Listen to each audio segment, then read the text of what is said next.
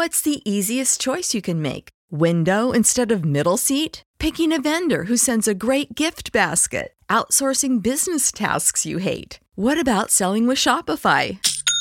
Whether you're selling a little or a lot, Shopify helps you do your thing, however you cha-ching. Shopify is the global commerce platform that helps you sell at every stage of your business. From the launch your online shop stage to the first real-life store stage, all the way to the did we just hit a million orders stage. Shopify's there to help you grow. Whether you're selling scented soap or offering outdoor outfits, Shopify helps you sell. Wherever and whatever you're selling, Shopify's got you covered. Sign up for a $1 per month trial period at shopify.com/try. Go to shopify.com/try now to grow your business, no matter what stage you're in. Shopify.com/try.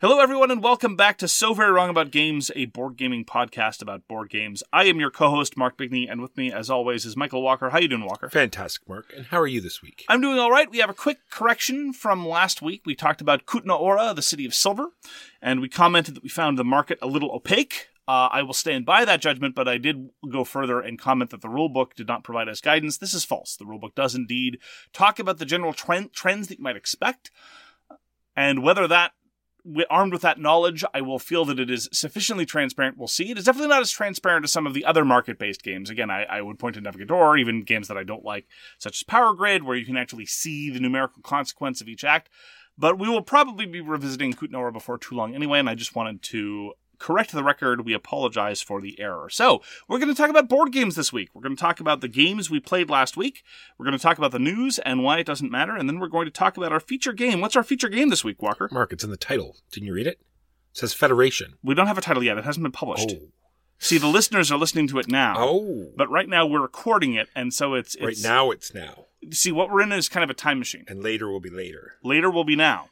Now will be later. Oh. Is what I'm saying. That's confusing. Yes. So what did you play last week, Walker? Mark, we played a game called Beast because our listeners said that it was a game that we missed from 2023. Don't blame the listeners. Yes, it is a fact that we missed it from 2023. This is designed by Elon Midhall, Aaron Midhall, and Asnar Peterson.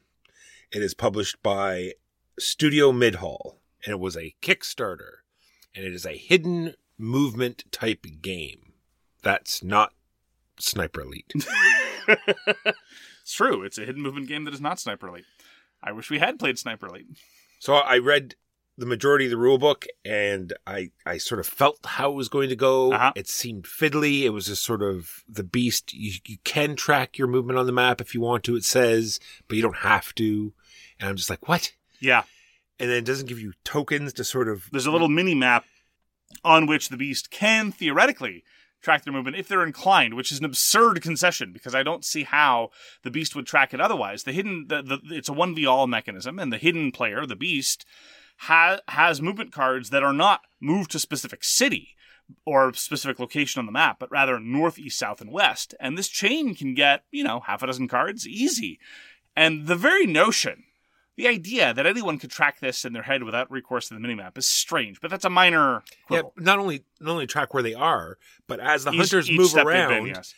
They have to know, if they've been there or not. So they're constantly looking at cards, because there's no tokens, and that's to say that every game that's preceded it has had mechanisms and tokens and ways to track all of this information. Yes, Scotland Yard was more transparent for the Mr. X player in terms of tracking where they had been. Absolutely.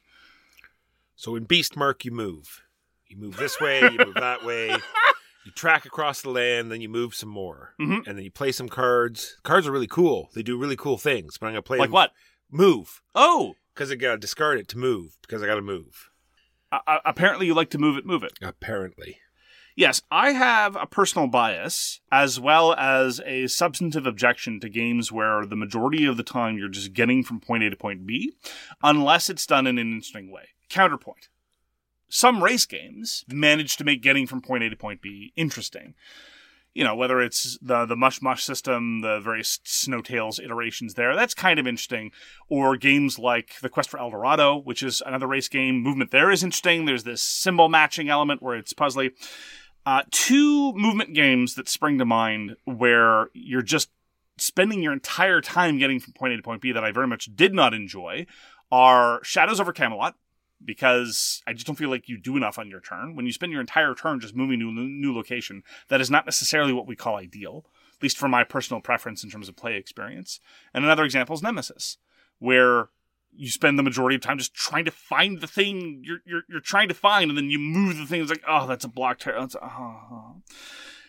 Similarly, Beast, you spend most of your time just moving around. I was a character whose special ability was having the ability to move basically the objectives around. The Beast's objectives were to go and murder some humans, and I could move those humans around. And it was a very tiresome experience for both myself and the Beast. We would spend the majority of our turn just trying to get to where we needed to be. And there wasn't really any tension about, oh, where's the Beast, or where am I going to go? Or, oh, it's like, oh, I've got to haul myself to the other side of the map. And then the Beast would do this very laboriously. It's like, haha! And then I'd be like, I'll just move the person away. Yay! It does have an interesting system, so I wish it was tied to something fun. And so, sort of like an Inish system where it has this single deck of action cards, and all of the hunters and even the Beast all draft from the same deck. So you get to know the actions. You start hate drafting cards so the Beast can't do things. That part of the game was interesting. Unfortunately, it was coupled to the rest of the chaff. I would have been happier if it had leaned harder into that notion, because I felt it was diluted a little bit by virtue of the Beast's unique action cards, the ability of the Beast to cycle those unique action cards, and a variety of other one-shots that both the Beast and the Hunters had access to. And so consequently, it felt like that aspect of having a vague idea about what the Beast could do, it got overwhelmed by a variety of other special effects. I would have been, you're right, that element was neat. The drafting was a little bit of tension, and then the actual gameplay starts, and you're just going from point A to point B, largely speaking. It's also the case that as Hunters, this feeling was exacerbated. It's a 1v all game, and the one just gets to do more. Now, what they do is not necessarily more interesting, but they get to spawn things that covers more of the map, and it really does feel like if you're playing a 4-player game, then the one player gets to do all the things of 3 players, and then the other individual 3 players do a third of that. That's not ideal. There's a whole bunch of stuff that rubs me the wrong way from a personal level as far as Beast is concerned. I'll just lay that right on the table. Again, that movement is the primary focus without an interesting movement system, that it's a 1v all system. I'm not a huge fan of either of those things structurally. But in terms of the actual gameplay experience, it was just incredibly dull and tedious for everyone and frustrating, and you never felt like you could do anything of substance. Agreed on all points. That was Beast by Studio Midhall. On the topic of a game where getting from point A to point B can actually be interesting, I played Iberia, which was previously stylized as Pandemic Iberia. This is one of the historical sort of offshoots of Pandemic. Between the two of us, I'm by far the bigger Pandemic fan, and this variant was designed by Jesus Torres Castro and Matt Leacock, published in 2016. It is my second favorite of the Pandemic variants, the first, my favorite being Fall of Rome. And yes, I prefer these historical versions to Pandemic Legacy for what it is worth. Rest in peace, Coop.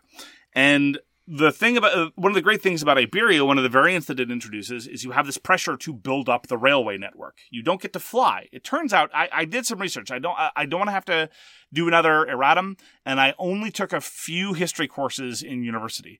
But I think what might have been happening in mid-19th century Spain is they didn't have many commercial airlines. Minus the UFOs, right? We're not counting the UFO part. No. The UFOs, I think, are another module under the Iberia version. Gotcha.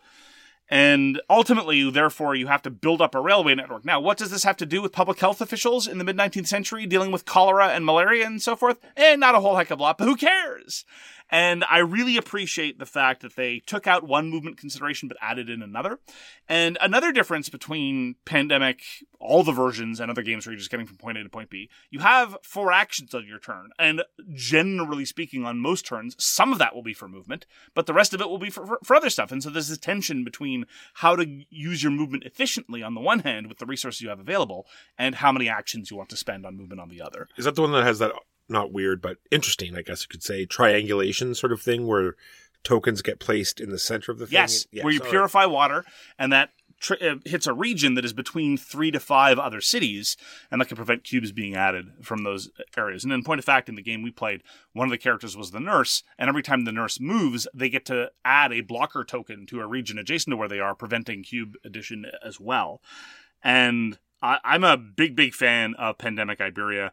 And another thing that I just want to emphasize, it seems like a minor thing, but it really contributes. A lot of time, effort, and money goes into designing player components and board game components. But I think an underappreciated aspect is card design backs. So take, for example, a recent game that we both really enjoy that went up on crowdfunding again recently, Wizards of the Grimoire or Bookie Bookie Pew Pew, right? Great art, independent production, but a whole bunch of unique art. To the best of my understanding, not AI generated. They commissioned a whole bunch of art. But the card backs are just very visually uninspired. And you have a pet peeve about card backs that say the name of the game, but even on top of that, they're just relatively uninspired. And the different decks barely have any deck back differences. All the Pandemic historical variants have had these gorgeous card backs. It is something that I get so much joy out of every time I play them, and I think it's an underappreciated aspect of board game components. So all things being equal, because look, you're going to be spending so much time looking at them. They're there on the board, they're on the table. You can see them on the backs of people's hands. It's a great area to devote resources and attention to. So a special shout out for that. I really like Pandemic games. And as I say, I'm a big fan of the historical variants.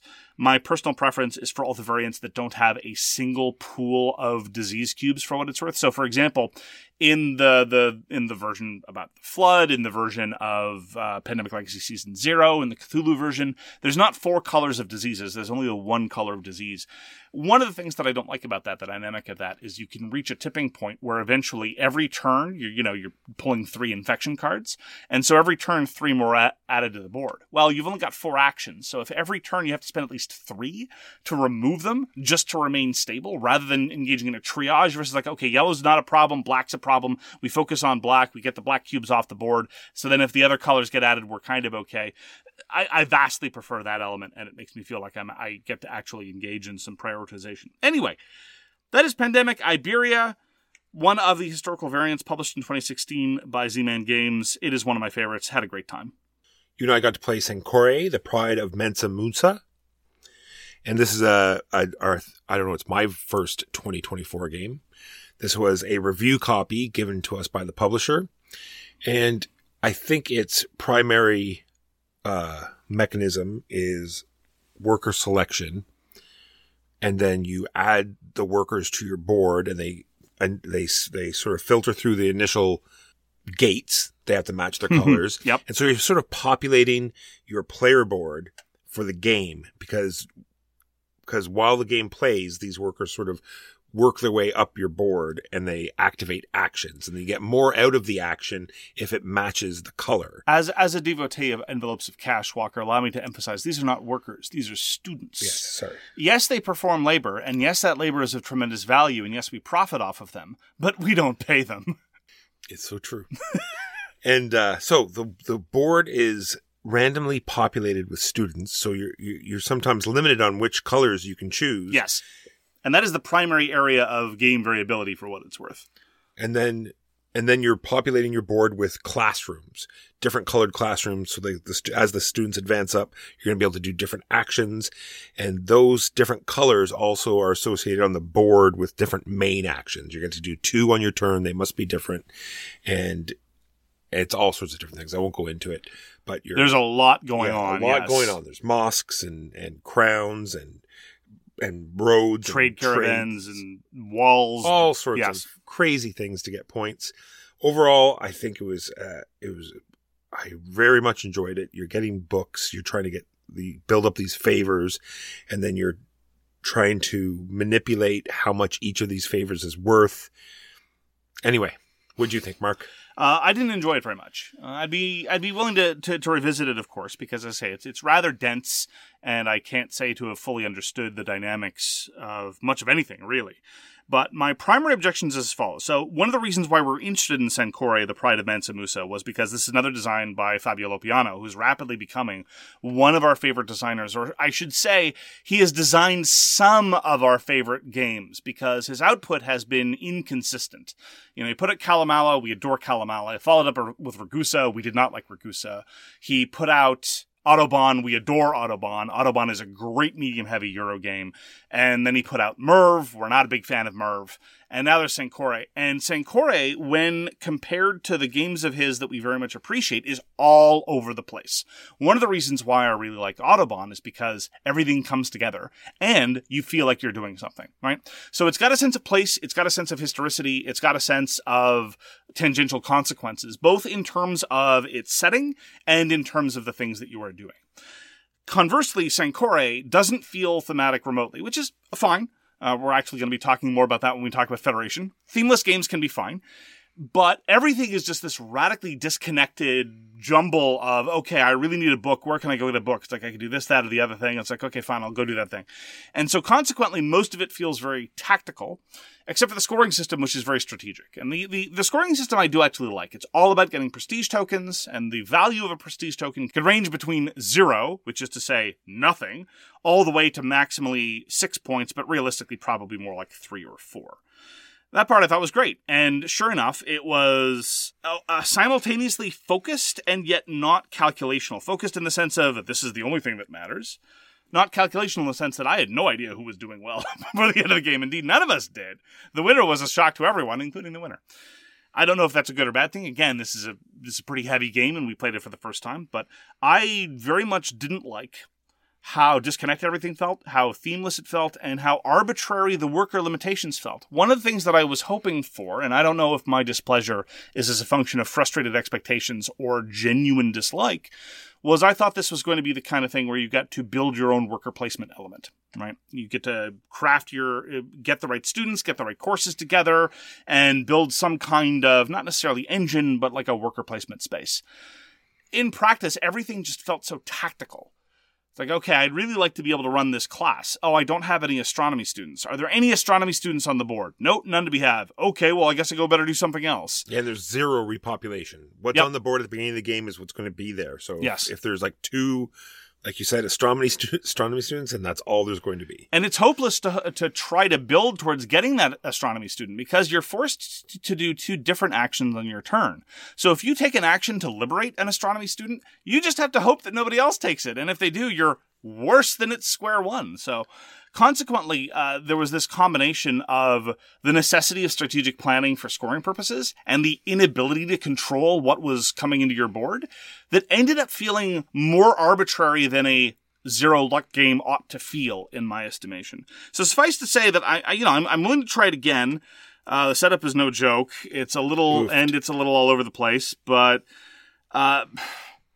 yeah, I just feel like it's too scattershot to really bring anything together. I don't require that every Euro game have a central theme. Like the fact that you can't really say it's a worker placement game or an area majority game or whatever, that's not a problem. But it's just every sub-board, there were 4 different areas of the board, and they just all felt like different mini games, but not in the fun kind of Space Cadets way. More in a sort of all over the place. What am I able to do on my turn? Okay, I'll just do this one tactical thing way. That is Sancore, Pride of Mansa Musa, with Fabio Lupiano and Mandela Fernandez Grandin. I will say, though, that if you're going to make a themeless Euro game, hats off for choosing a setting that is very underrepresented in terms of Euro games. And Ian O'Toole's artwork, I think, really sold the setting in terms of the mosque design, in terms of the caravans, in terms of everything else. I really felt like this was a good call, given that they could have made this about, the umpteenth game about the Hanseatic League or what have you. And this was published by Osprey Games, who was nice enough to give us this review copy. We streamed Bitoku Restaurant this last Saturday. Restaurant? Yes, well, it's written in the Japanese word, but it means restaurant. Oh, okay. Restaurant is how it's said, but I looked it up. It just means restaurant. Okay. So Bitoku Restaurant is the expansion, both designed by Germain P. Milan and put out by Deviate Games. So Bitoku's all about Asian spirits, and of course it has seasons like every other game about Asia. Japanese specifically. So you are doing this combination of card placement and dice placement. You have to place the card to unlock the dice, which allows you to play the dice on the board, which activates something else. And then the dice can move across the river, which lets you do yet another thing. It's all about timing, trying to get your dice out to areas before other people can, and then locking down areas because they won't get a certain bonus if their die is not equal to or higher. The expansion adds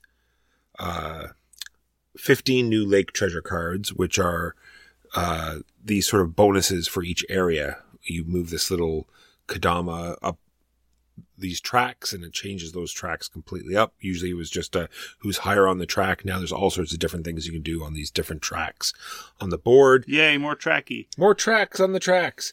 Also has 6 new yokai cards, which are sort of dual spirits on each card. So a lot of the stones that give you endgame scoring, say you have to have certain kinds of spirits. Now these cards have 2 different kinds of spirits and different scoring on the bottom.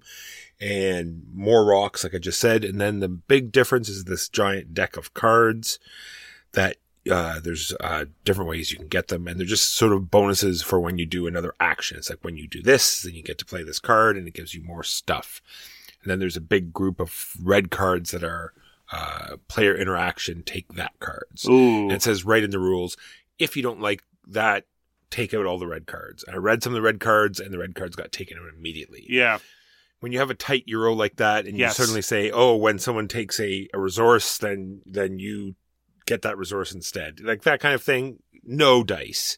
So yes, they immediately went back in the box and won't be playing with the interactive take that cards. What was the last Euro we had where there was a big stack of cards and some of them were take that cards? Yes, it was Rats of Wistar. And they looked nightmarishly unfun. Like, steal someone's resource. There are games where that's fine, and we've got no problem with it. Imagine if you were playing Agricola. Imagine any, just standard Euro game, whether it's a good Euro game or a bad Euro game, where you can just steal resources from somebody. No! There are specific costs for these specific things. Take a read from the player from your left. Yeah. And the game breaks. Yeah, exactly. It's a terrible idea. Why are they doing this? I don't know. Like I said, but in both games, it clearly states in the rulebook. Yeah. Good point. If you don't like this, take them out. Good point. And what another neat thing they did with the experience, they put a whole sheet of stickers in, so you could add stickers to all your player pieces. And did they include googly eyes? No googly eyes. Oh, that's I had already had third parties bought stickers for all my Bitoku stuff. Yes. So it was like, oh, that was awfully nice. But well, you can now customize it. Some could be some of the stickers. Some could be other ones. The other good thing about it is that the expansion was multilingual. And so there's one of the modules is all in French. So if there's a French listener out there that has a copy of Bitoku and you want it, just drop me a line. Well, French speaking. Let us acknowledge the Quebecois who are not True. French, but so you'll get the new cards, you'll get the sticker sheet, you'll get a whole bunch of extra sticker sheets that I got from third party. It'll be all sent to you. Just drop me a line. That's very mighty generous of you, Walker. That is Bitoku Restaurant. Bitoku actually is a good illustration of what I was trying to get at with Sankore, right? Bitoku has a whole bunch of different steps to getting certain things done. You know, you unlock the die, you place the die, you have the die cross the river. I don't think any of those elements would be rendered better by having the sort of constraint of supply and timing that Sankore's workers do, right? All of those are under your control, and it's a question of your prioritization and when you want to do it and whether or not it makes more sense for you to fight other players to get there first. Sankore, more often it felt like, no astronomers here. Okay, better go do something else. At any rate, not to rag on Sankore. No. More on Sankore to follow, no doubt. Walker showed us Kurz vor Knapp by Helmut Punke and Tobias Punke, Zockverlag 2020. So it's kind of a dexterity game and it's kind of not, because the way that it works is you have all these wooden planks of various length, and your job is to bridge the gap between different wooden tokens that are circles. And more or less, the challenge is, without touching them and without being able to move them or hold them up next to the space, trying to judge whether a given expanse is too long or too short for a given gap. And this is a kind of skill that has been generated by generations by Warhammer players and by other tabletop miniatures war games where you're not allowed to pre-measure. I do not play those games, and one of the reasons is that pre-measurement is great. And so, despite the fact that I've played a lot of tabletop miniatures war games, I don't have a good sense about how long things are. You know, look over there, look at, I don't know, that looks long enough. Nope, it's not long enough. So the early stages of the game were dreadfully boring to me. Spectacularly uninteresting. I thought that, but overall, I thought that was the interesting part of the game in a whole. Not the early game. The transition, right? The fact that when it went from like judging distances to a dexterity game, precisely. Right. I thought that was very, very interesting that they got that out of such a little low rule set. Right. Once you have a certain set of structures, you are incentivized to put out more pylons, put out more sticks, and to put sticks as high as possible. And then the challenge begins because you have to suddenly worry about dislodging this teetering monstrosity that's been developed because you score more points effectively by placing them higher and higher. That part I enjoyed. Then things started getting fun, especially when you were in a position where you had to make room for the stick you wanted to place, and so you're suddenly nudging things with the stick you're placing and hoping you don't nudge them too far. That part was cool. I very much hated the early turns, though. Agreed. So, now, I mean, having better expectation about what the early game looks like and the fact that it is in service of a much better late game, I think I'd be able to approach it with a greater degree of equanimity. But ultimately, there's just a whole bunch of turns, sometimes in sequence, where the board state just wouldn't allow for more or less any placement. Now, there are rules for that. If everybody fails at placing a given piece, you junk that piece and then you move on to the next one, which hopefully is of a different length. Because if it's of the same length, that could be 2 full rounds of play where nothing happens, and that's not great.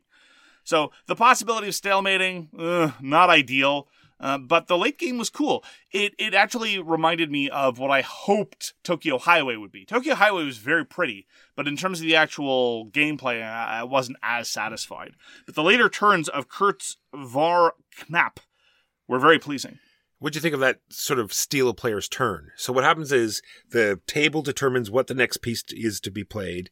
Then whoever turn it is, determines it's designated. It's not a choice. No, yeah, it's the furthest out. You're supposed to create some sort of spiral, but that would take too long. Yeah. So anyway, there's a distinct order in which the sticks would be taken, and then without touching anything, the player's turn has to say, "Well, I'm going to try to put it between these 2 cylinders," and then before he actually gets to try it, they can say, well, I'm going to steal that because you can claim you're going to put it higher. So if you find 2 cylinders that are higher, you can now steal that player's turn, and then I hated it. It changes the actual player order. Yes. Because not only that, so depending on who steals it and where it is in that thing, you could miss your turn. Yeah. So in detail, if player A says, I'm going to put it on level 2, player B shrugs and says, okay, go ahead. And player C says, I can put it on level 3. If player 3 then did I go from A to C? Yeah, I went from A to 3. I went to A to 3 and back again. It's a common problem. There should be a word for that, but it's definitely, maybe it's just, Mark being an idiot. Anyway, if player A says, I'll put it on level 2, player B says, go ahead, and player C says, I can put it on level 3. If player C does that and succeeds, then it's player A's turn again, and player B gets to do nothing. Nope, don't like it. Don't approve. Well, it puts pressure on the player, right? Oh, sure, but keep turn order, though, probably, right? Yeah, I think one of the things that we've established pretty definitively on the things that we don't like in this podcast, because we are civilized human beings, despite the fact that we are occasionally stupid, skipping turns is not fun. What if it's B's turn and C steals it, and we say we're going to keep turn order? Does that mean C goes again? Well, that's just it. There's no easy fix. No that's fix. The problem.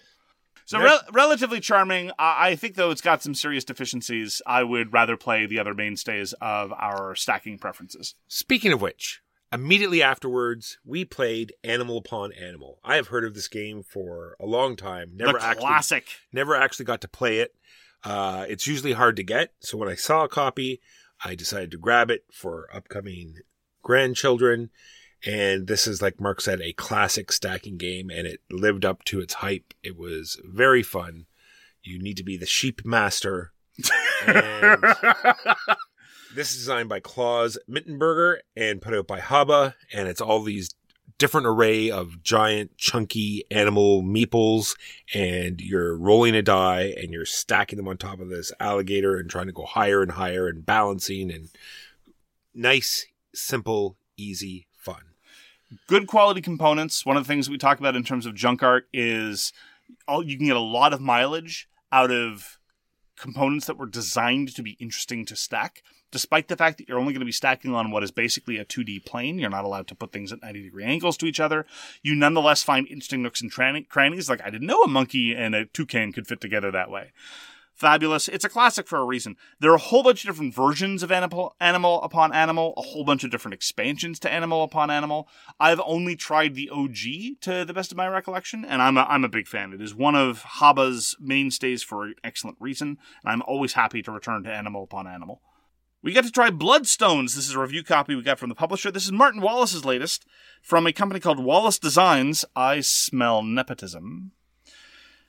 Published late last year / the beginning of this year, pursuant to successful crowdfunding. This is a very, very, very, very, very light troops on a map abstracted things. Let's start with the positives as far as I'm concerned. Walker will be able to elaborate on this, but as far as I'm concerned, the positives consist of these beautiful, chunky Bakelite tiles and these lovely felt bags. And this nice big cloth map. Which no, I was done. You don't know. The cloth map has spaces that are not functional. Oh. The areas are too small. It's true. And the board wrinkles up at the slightest provocation. It's true. But you couldn't just let me finish my nice thought. You immediately had to bring me on to the stuff that I don't like about Bloodstones. I like the maps. Good for you. There are a lot of them. There are a lot of them, yes.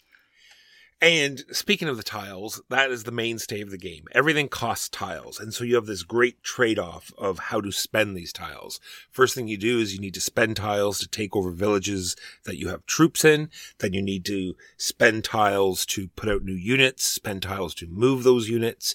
And if you want to get in a fight and you want to increase your score, you're going to have to make sure you have some tiles left over. And this is all from a hand of 6 tiles every turn. So you have to make these decisions on what to do with those tiles. Full stop. The trade-offs were okay. I thought that part was all right. It's definitely pretty clean as far as these things go. Some players had a bit of confusion about the representation and iconography. I thought it was very well done in terms of the building costs versus pips. And initially, I was somewhat concerned about the usability of the tiles as units because there's no representation about what the units do, and there are 6 asymmetric factions. Fortunately, one problem solves the other because the factions aren't really that asymmetric at all, and all the units are, what's the polite word for boring? Dull. So there's not really much difficulty in remembering what everything does. So the fact that there's no representation on them is fine. So it's very usable in that sense, yes. Other than aside from the cloth maths, which are not very usable. And internalizing that was no problem. I am having trouble remembering the last time I played such an unsatisfying troops on a map game. It is with difficulty. The combat system was unrewarding in the most egregious way. Yes. And the balance between the player powers was also painful to witness. Yes. The way battle works is you must, as Walker identified, exert tremendous trade-offs from your limited hand of tiles to haul your group of people from one place to another, which is fine, into a fight. And frequently, the fights that we experienced tended to be like, well, I've got a strength of 3 versus your strength of 1, or something along those lines. There were exceptions, of course. Every once in a while, a dragon would show up. Dragons are disposable. Did you know that? You pull the tab, the dragon pops out, and then it immediately drops down dead. Sometimes, in the early days, when the Chaos Horde was busy being a Chaos Horde, there were fights with like 8-2 or something like that. But that was that after the first turn or two, that didn't happen. So frequently it's like 3-1. And then what you do is you pull these tiles from the battle bag, and the battle bag would then add to that some number hovering between 8 and like 14. So what's the point of trying to drag your carcass halfway across the map and trying to get better when the random influx of battle tiles will be far more determinative than the great effort you exerted to bring them over? I was not impressed. Martin Wallace is normally associated with, in my mind, a series of design excesses.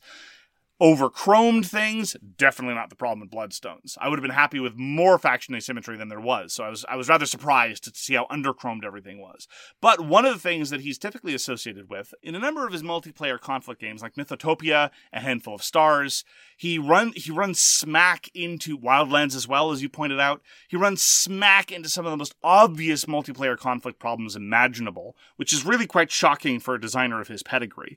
And Bloodstones, honestly, it doesn't even run into those problems because it runs into a whole bunch of other ones. Like, one example, so much of what drives Bloodstone is like janky and abstract because of how light it is. It's almost like Martin Wallace doesn't know how to design very, very light games, or at least his track record with very light games is very spotty.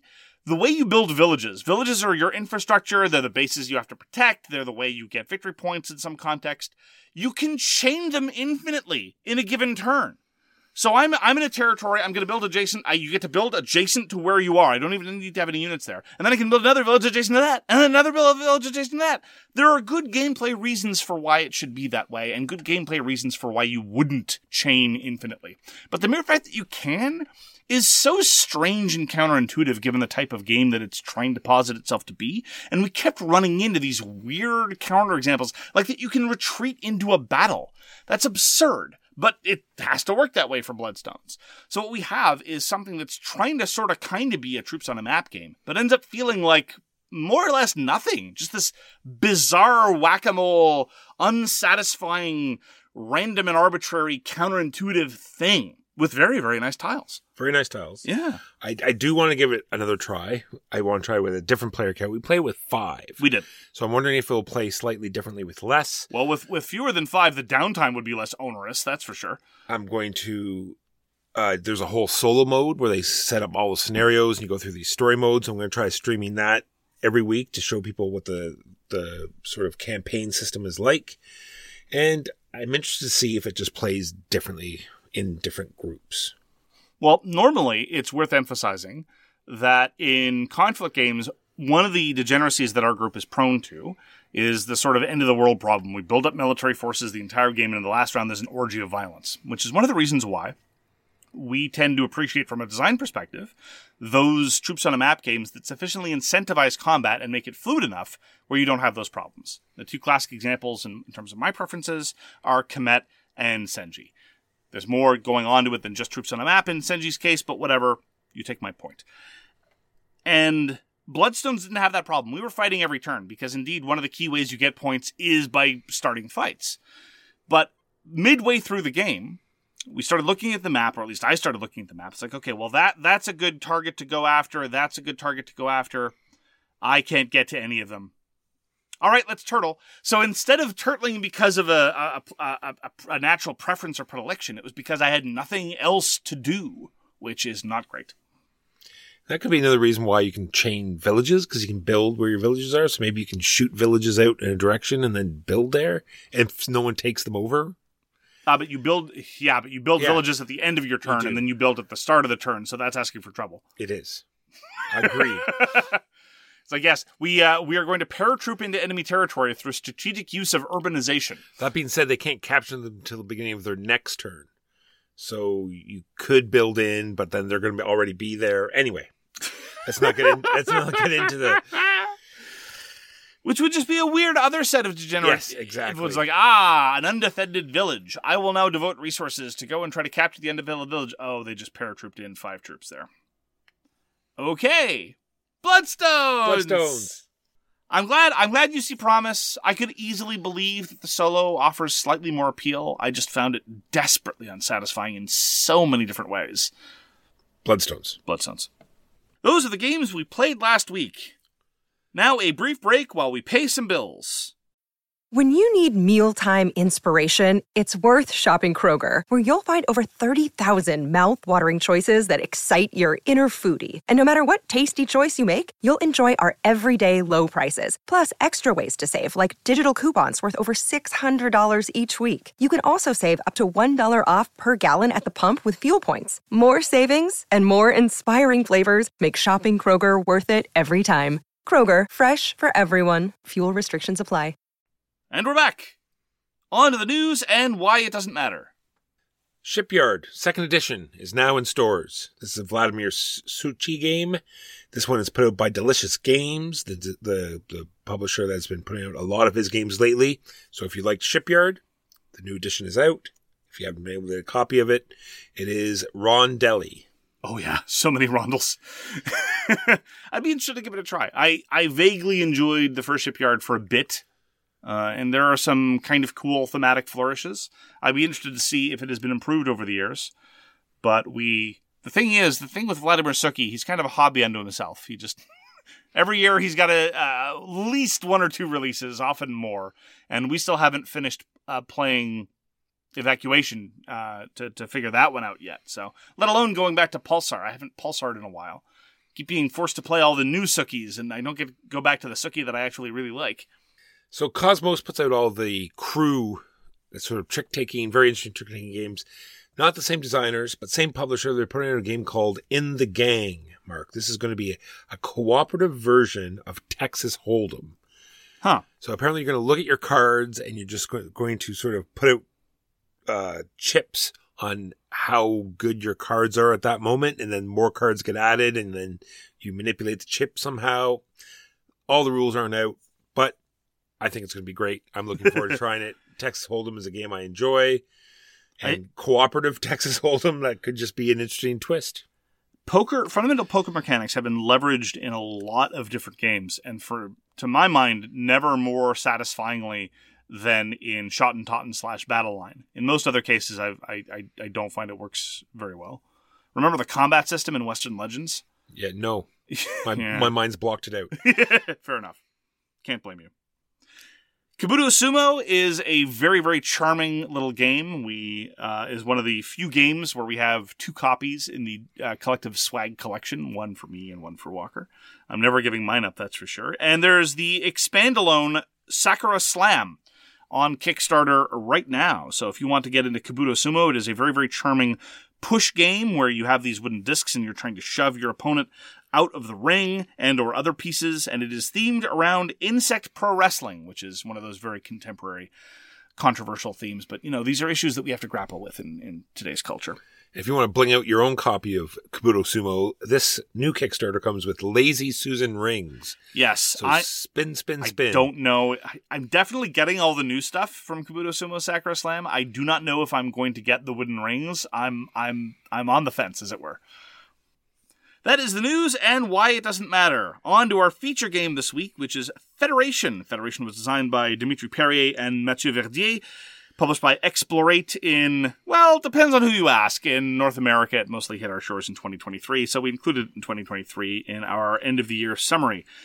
Dimitri Perrier has designed a whole bunch of stuff not with Mathieu Verdier in the past, such as Big Monster and Ludeman the Specialists. We have not played any of these. Mathieu Verdier has designed a whole bunch of stuff not with Dimitri Perrier, such as Demeter Varuna in the Footsteps of Darwin. Also things that we have not played. Walker, why don't you give us an unhelpful summary of the 2 to 4 player game Federation? In Federation, on your turn, you want to do it all, Mark. You want to put out your weakest worker. You want it to do all the actions. You want to win all the rows of majority in the Senate. You want to put out markers on all your advanced actions. You want to advance all the major projects, giving you all the bonus actions. But you can't, because Billy just took the space you wanted, and now your game is ruined. Why do we play with Billy? I don't know. He's a jerk. Yeah. So every turn, 2 random planets are going to score. Plus, like I just said, the 3 rows of the Senate have a majority contest. Later on in the game, there are 5 bonus actions on your player board, 4 techs on the green planet, 5 of the level 3 representatives that you can acquire also dish out a whack of points. And then at the end of the game, you get points for medals, remaining resources, and quote unquote funded major projects. Citation needed. Yes. So Federation for me is kind of a tale of 2 cities. It's, the best of times and the worst of times. It does a really, really good job with its fundamental engine, and I'm less pleased with what they did with it. This is a criticism that I frequently have of Euros, where the fundamental action selection and or the dynamics of the core of the game is really solidly done and interesting, but the stuff around it, how you score points, the overall things that you're doing with those selections, I'm less keen on. So which of those two would you like to talk about first? Well, I'll just go over it. So what you do, so what Mark is talking about, because on your turn, you're placing an ambassador token. You have 4 of them, and there's a 2, a 3, and 2 1s, and you're placing it out on this 3x3, 2 3x3 grids of the Senate for multiple reasons, because they have all the actions you want to take. And like I said, you want to win at the end of the round. Each row will be, whoever has the highest number in that row will get points. And you might want to unlock bonus actions. And then you get to decide whether or not you want to use an assistant die or an alteration token. So there's lots of decisions every time you go to place that worker. You want to know what strength of the token you want to use. Do you want to sort of big league right off the start to sort of lock down that row or even lock down that side of the Senate? Because it'll deter, like someone, if you throw your 3 out right at the beginning, people might tend to just give up. Well, obviously the right-hand side of the set's going to win, so therefore the green plans are going to score. So all of these decisions are very interesting, very front-loaded, but still great. Yes. So the worker placement is tense because every round there's going to be new scoring conditions that you're vying for. And so if in round 1, you know that the yellow planet and the green planet might potentially score, those spaces are going to disappear sooner than the other ones. You also care about which side to place your worker for a variety of relatively abstruse reasons. You care about which row you're going to be competing for area majority, because that's also going to be points. And on top of that, there's just what actions you need to be doing broadly. You have to take care of standard economy things like having enough resources to buy the things you want to buy and worry about all those other upkeep considerations, because there's minor upkeep, but it's pressing. And that part is what I really, really like about Federation. It makes sure that there's lots of player interaction, because the competition over those things is fierce. Perhaps exaggeratedly fierce based on one of my other concerns, but it's very compelling in terms of deciding how to do things. And unlike my criticism of some other worker placement games, it's definitely not the case that they first designed an economy and then said, well, how are we going to distribute these? Is it going to be drafting? Is it going to be worker placement? It can just be a sort of default way of distributing things. The core of the action selection in Federation is extraordinarily well done. And as you say, I find it very, very tense, and I'm pulled in a lot of different directions all the time. Usually by the end of the round, even then, I'm debating where I need to send my worker. Unlike a lot of other worker placement games where, your last worker can often be like, okay, well, I guess I'll take these scraps and those other scraps. Because there are all these multiple consequences in terms of what will score, it remains tense until the end of the round. Yeah, and I always find myself coming up with, 3 different plans, because I always like to have my turns done quickly. So, and almost every time plan A is taken. Someone's taking your spot. So you always have to have 2 or 3 plans going, because like you said, every spot is heavily contested. Right. And again, because there are 3 or 4 different things that spot represents. Yes. In a very, very tightly integrated, smooth way. It's not like there are these strange corner case consequences like, oh, because I placed there, it had this weird dovetail effect. No. It's like, well, I placed there because I really want to compete for the row scoring, or I placed there because I really need to fund this project, or I'm going there because I really need the actual worker space itself. It's the last bonus action that I haven't got yet. There's Precisely. So many things. Precisely. And I really wish that this system had been married to a slightly more interesting set of things to do, because you'll notice we haven't really talked about the theme of Federation yet. This is no accident. It is very themeless. In theory, it's again, there are all these games, historically themed or science fiction themed or fantasy themed, that gesture towards politics that don't actually manifest. The theme of Federation is you're a whole bunch of young races in science fiction settings, and you're competing to join the big federation of planets or whatever, and only the most glorious, right, blah, blah, blah, blah, blah, blah, blah. And you have to, it's called a Senate. It's just a matrix of worker placement spaces. And in theory, what you're doing is you're sending envoys to they're just tracks. You're just going up different tracks. That's what the worker placement areas by and large do. You're going up different tracks. Now, as far as the different tracks are concerned, they're not especially tracky. It's not like they have a weird set of different conditions and costs and strange scoring conditions. They're mostly consistent, mostly kind of. There are some exceptions. I'm not going to rag on it too hard for being exceptionally tracky, because the biggest, most important track is arguably the one on your player board, and that's your authority. And that's very clear. It's not... Accreditation. Accreditation, yes. And consequently, the fact that there's just all these disparate little separate planetary things to go do is just more my sense of the actual economy of Federation. The thing that the cool worker placement action is driving is a borderline point salady mishmash of a variety of different things. Agreed. And on top of that, there's the pink planet, Mark. That's the one that the pink planet bothers me a little bit, to be frank. That's why I'm bringing it up. Okay, what bothers you about the pink planet? It just really bogs the game down because everything, like you said, every other sort of mechanism in the game is straightforward. Blue planet, move forward. Green, pay the resources, get the tech. Yellow planet, do a trade. Orange planet, go forward. Pink, you have, 5 by 3? 5 by 3. So 15. They're called erudites. Yes. Which is a very strange noun. Normally I hear it used as an adjective, like how your mom talks about how we're not erudite. But this is a noun to refer to various people, whatever, they're tiles. You get these tiles. So there's 15 visible tiles, and as soon as it takes one, there's a new one will appear, and it's totally different. Yep. So you'd have no idea what all these tiles do. They all have unique abilities, so you're constantly in the book, and if maybe you comboed a pink action and you weren't prepared, so now you're like looking through all these trying to decide what to take.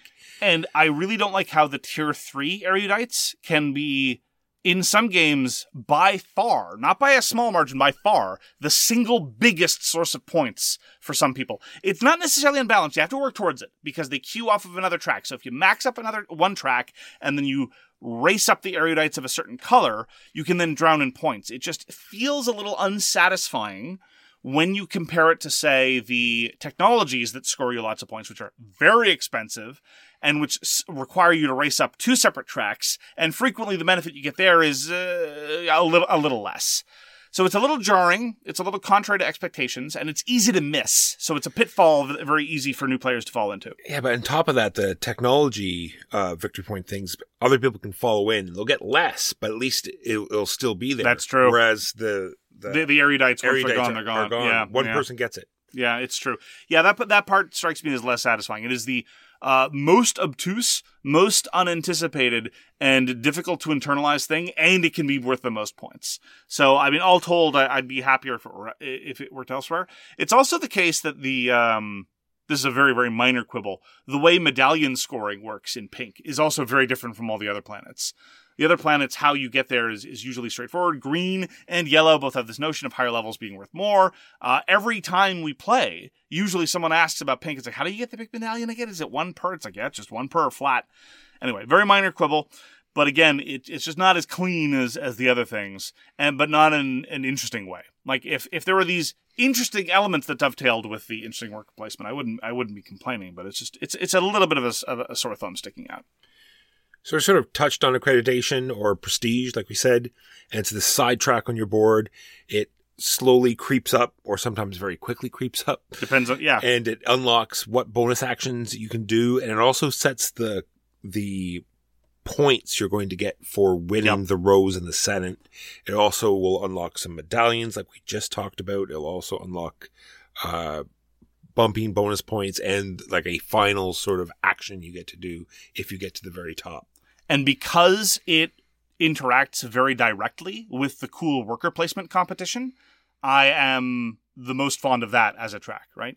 Because the number of points you're going to win for having the most influence in a row is a function of that track. So you can ignore it at your peril, but it is more valuable to people who are competing for that source of points. Ultimately, again, one of my criticisms of Federation is that it feels very point salady because it's relative small ball. Like, if you max out this track and you win a row, that's 5 points, which is peanuts. But almost everything is peanuts, except for a very, very small number of things you do over the course of Federation that might be worth double digits. Mostly we're talking about 3 here, 4 there, 5 there, 8 here, and they just accrete. I would be happier if the scoring were a little more focused. Agreed. And the higher you are on this prestige track is a payment you have to make at the end of every round. You have to pay in crystals, so you have to just make sure that you have those ready to pay. What do you think about the economy of Federation? I find it very interesting. Like the income that you get at the end, or the just the way resources are handled broadly. I like it. I like the fact that there's some planets where you just get them, and then there's the trade planet that lets you just produce those, like work those. You know what I mean? It's basic. which I like. Right? It is. I wouldn't say basic. I would say minimalist. Minimalist, right? yeah. It's not the kind of Euro where it's like, okay, I'm getting 5 wood in, I'm getting 2 reed, I'm getting 3 this other, and then spend. You're talking about costs where a very, very expensive thing will cost like 4 resources. And consequently, there's a focus to it. You can spend some turns not really caring about resources at all and just focusing on other stuff to do. And by resources, I just mean the gems. I mean, technically speaking, they're all resources and you'll be accumulating lots of stuff.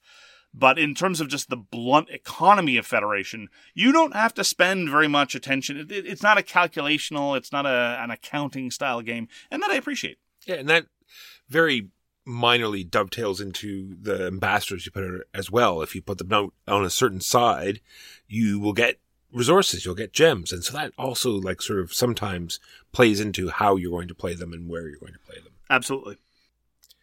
Then let's talk about the major projects. I think that's where we are now. Yes, let's talk about the major projects. So when you play out an ambassador, you either put it for the area majority side, which is going to score that row, or you flip it over and whatever action you put it on it will unlock that bonus action on your player board. And not only that, at the end of the round, it's going to move up the major project in that column. And then if that major project makes it all the way to the end at the end of the game, then everyone will score that major project. And it's going to be all of the tracks of the planets, whoever, how high you got on that. So focusing on that on purpose doesn't seem logical because everyone will score it. And not only that, the board is designed in a way that the actions underneath that major project will not advance you on that track. Yes. Ultimately, across the games we've played, the frequency of major project funding goes up the more experienced the players are. But honestly, it gets so situational. As you say, in order for it to make sense to fund a major project, you need to be able to have a lead in a certain area of the game, maintain that lead, and simultaneously, while maintaining that lead, engage in a series of actions which may or may not be optimal for other reasons to fund the scoring of that criterion. But in terms of funding that criterion, you're not advancing that criterion. So all these plates need to be in the air, spinning in the right way for it to make any kind of sense. It's possible, but it's one of those things where the frequency of its mention in terms of various effects across the board and in terms of the amount of real estate that it occupies on the game board is way outsized compared to how realistic, plausible, and useful it is. And so again, it's another area where it just seems like a little bit... It's already the case that, it's already the case that it makes sense to place your ambassador on the other side for the other exogenous reasons. This weird aspect, and then there's the joint major project. Anyway, the major projects are weird. They don't make a whole lot of sense. I wish that effort had been done to make the funding work a little bit differently for those purposes. Yeah, and we're not saying you don't get a lot of points. I'm just saying that given the amount of effort, I don't think you do. That's what I'm saying. It's not rewarding. Yeah, doing it. Everyone will get the points, and it just doesn't seem interesting. Yeah. While you're busy pumping up the major project, I might say, oh, okay, well, Blue's going to score a lot of points. Oh, okay, I'll just catch up on Blue. All right. Yeah. Which is more or less the same way that each end of round scoring works. We compete. I try to make yellow score. You try to make blue score. You end up winning. Blue's going to score. It's like, oh, okay, well, I better catch up in Blue. There, at least, it's a 2 to 6-ish point margin, realistically speaking. But that happens every round. And that just enters the sea of the worker placement considerations and the general pointality feeling. And that part's okay. But trying to roll it into some sort of, it ends up feeling like much ado about nothing. And even though I've now internalized that it's much ado about nothing, it still bothers me. It seems like a bit of a rough edge. It's its own phase at the end of the round. It's its own section of the board. There are a whole bunch of worker placement spaces that interact with it, and it just doesn't seem to have any payoff. Well, on top of that, there's a centralized major project, which just doubles down on all of that. Yeah. Super weird. Oh, moving on. So the iconography on the whole board and sort of just the layout and the components I think are all very good. I agree. It's easy to pick up the game. It's easy to set the game. Except for the erudites, yes. It does, yes, except for the erudites. It does have a little, egregious setup, but once you know, then it goes very quickly with multiple hands. The player aids are, once again, same thing. Once you know the player aid, then they're very useful as well. And it has very interesting 3-player which I think the 2-player works the same, but we played it mostly with the 3-player sort of. Right. You played 3 and 4 player. You always had to have a dummy player. Yes. Which just throws votes in semi-random areas. Yeah, which was, it was easy to manipulate. 100%. Right? And it made sure that everything remained tight. My key other minor problem, I mean, make no mistake, I really enjoy Federation. As I say, I'm a sucker for a good action selection element. I really like area majority. The fact that it all feeds into a kind of point salad thing, I'm willing to forgive. And because of how tense and the quality of the decision-making that the worker placement entails. The other objection I have to Federation, though, and this is not uncommon amongst Euros, is every play feels more or less the same. In round 1, you might be fighting over yellow and blue. In round 2, you might be fighting over green and pink. And, the order of that matters. It absolutely matters for your decision. When I say that every play feels more or less the same, I don't mean it's the kind of Euro where it's like, I have my first 15 turns planned out. Absolutely not. But in terms of the overall thrust or arc of the game, I feel one feels more or less like the other. There's a randomized setup for the techs. That doesn't really lead to a whole bunch. Like, again, a tech one game could score off of orange and blue, and then the next game it'll score off of your assistant in pink. Like, okay, whatever. It's at the end of the day, it feels more or less the same. And so a little bit of variability in setup. I don't know exactly what that would have looked like. Might have been a little bit more helpful. But ultimately, as I say, why I like Federation is the core action selection, not what was done with it. Happy to play again, would suggest it in some contexts. Very, very well done. But I think to a certain extent, this might be something akin to a first draft. It's definitely more polished than a lot of first drafts. It's just if they could take some of these ideas, that same tension and competition, and marry it to a more interesting economic model, or more broadly speaking model of stuff to compete over, I think that you have a very, very top-class Euro. But as it is, I'm very, very happy to play Federation. Yeah, that's really next release, and or if they put out an expansion that has some like overlays that change up. Oh my goodness, problems, yeah, right? Yeah. And I think this would become a very good game. Yeah, I think you're right, actually. It wouldn't even necessarily need another edition or another game using the same mechanisms. I think an expansion could resolve it. Just like, put this board over blue. Blue works differently now, or something. I don't know. Yeah. Good point. It's on Board Game Arena right now, so if you want to try it out. Shh. It's in the secret area of Board Game Arena. It'll soon be on Board Game Arena. So when it comes out on Board Game Arena, you can give it a try. The implementation so far works very well, and so it should be out in full release soon. That is Federation by Dimitri Perrier and Mathieu Verdier, published by Explorate, which is their own publishing imprint. And that's going to do it for this week. Thank you very, very much for joining us for So Very Wrong About Games. You can find all our contact information, as well as a whole bunch of information on SoWrongGames.com. This episode is a multiple of 5, and so we will acknowledge the existence of our Patreon. We're very, very proud of our Patreon-exclusive content, and we are also very, very grateful to the support of our listeners who've decided to support free media on Patreon, patreon.com/swag. Mark puts in a lot of work on all the extra content. He does a Spirit Island show. He does a Bloat show. He does, we do a Pledge of Indifference, which is, we talk about a whole bunch of crowdfunding stuff. We have unedited episodes. We try to do as much as we can for our Patreon listeners, and thank you so much for helping us out every month. And we look forward to seeing you again soon. Please do take care. Peace! You've been listening to So Very Wrong About Games, produced by Michael Walker and edited by Mark Bigney. Special thanks goes to What Does It Eat for generously allowing us to use their most excellent song, FOS, as our theme. You can find them at whatdoesiteat.com. You can reach us by email at soverywrongaboutgames@gmail.com or on Twitter at SoWrongGames. Thanks very much, see you next time, and always, try to be right, but remember you are so very wrong.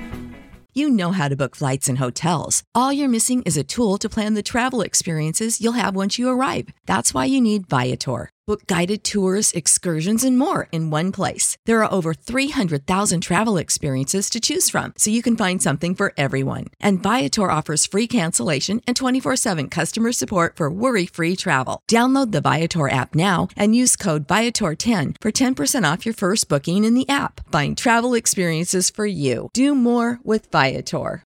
When you need mealtime inspiration, it's worth shopping Kroger, where you'll find over 30,000 mouth-watering choices that excite your inner foodie. And no matter what tasty choice you make, you'll enjoy our everyday low prices, plus extra ways to save, like digital coupons worth over $600 each week. You can also save up to $1 off per gallon at the pump with fuel points. More savings and more inspiring flavors make shopping Kroger worth it every time. Kroger, fresh for everyone. Fuel restrictions apply.